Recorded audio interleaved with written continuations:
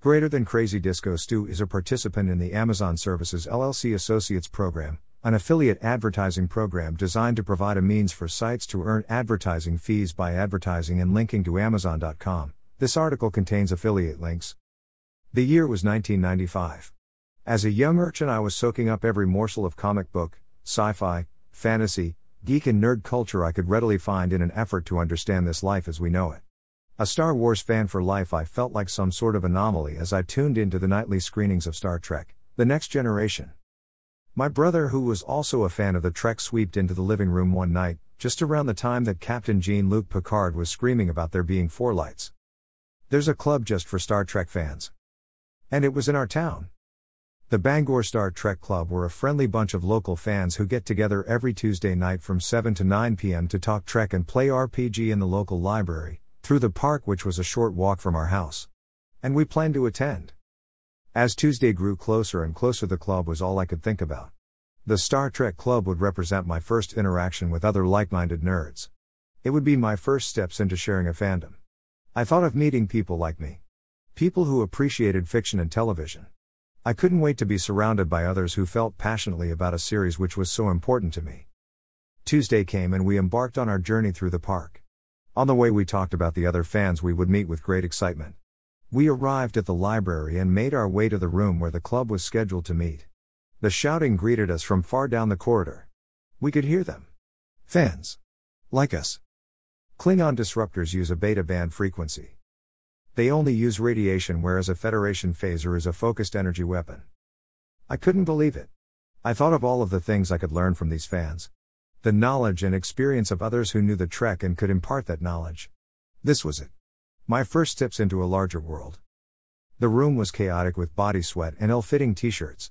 A set of tables were pushed together in the center of the room with some spaceship miniatures on it. 4 grown men argued over the models' placements and threw tantrums across the room at each other.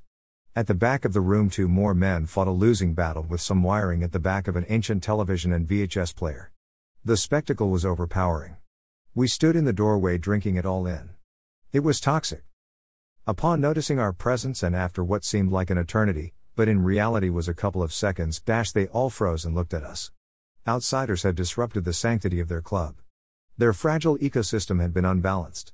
Another eternity later, one of the guys at the gaming table snatched a model off another and shouted, "This goes here." Akin to a rallying call, the throng unfroze and continued the chaos. One of the TV fixing crew stepped forward and cleared his throat. He looked exhausted. He welcomed us to the club and explained that there was a special event on in the club that night and that we would be required to pay £3 each. We explained that we had no money with us and he accepted that we may pay the next week.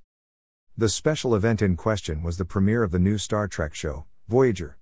In those days it was much harder to get hold of new television shows, especially ones that aired only in America. We didn't have the internet and any information came from sci-fi magazines and word of mouth.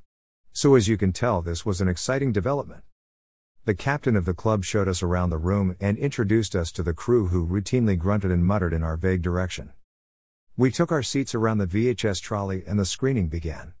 The others playing space battles with models had presumably already seen it, as they detailed the episode's entire plot and ending with great nonchalance. Unperturbed, we watched this new adventure. 15 minutes in, we were finding it hard to hear the television. The space battles behind us were escalating to all-out war, and the television volume was up as far as it would go. By this point we were literally hugging the tiny TV with our ears to the speaker in an effort to hear the output. When we requested quiet, the scene became rude and obnoxious. It was useless. We gave up and left. Utterly defeated, and vowed never to return. This experience left me very weary of other fans. I understand that this was a poor introduction to the fandom in general, but ultimately it hasn't stopped me from meeting and having meaningful connections with like-minded Trekkies. It's worth noting that fandoms, much like everything in life, will always have a negative element embedded within them, but I believe this comes from a place of passion for the source material, a passion that can sometimes manifest itself negatively. To this day, my brother and I never paid our entrance fee to the Bangor Star Trek Club Voyager screening. And I'm fine with that. Last I heard, through friends of friends, the club were looking for us to pay our £6 debt. We have avoided them up until now, but occasionally I'll see a shadow, or a bush move. I'll hear a phaser powering up.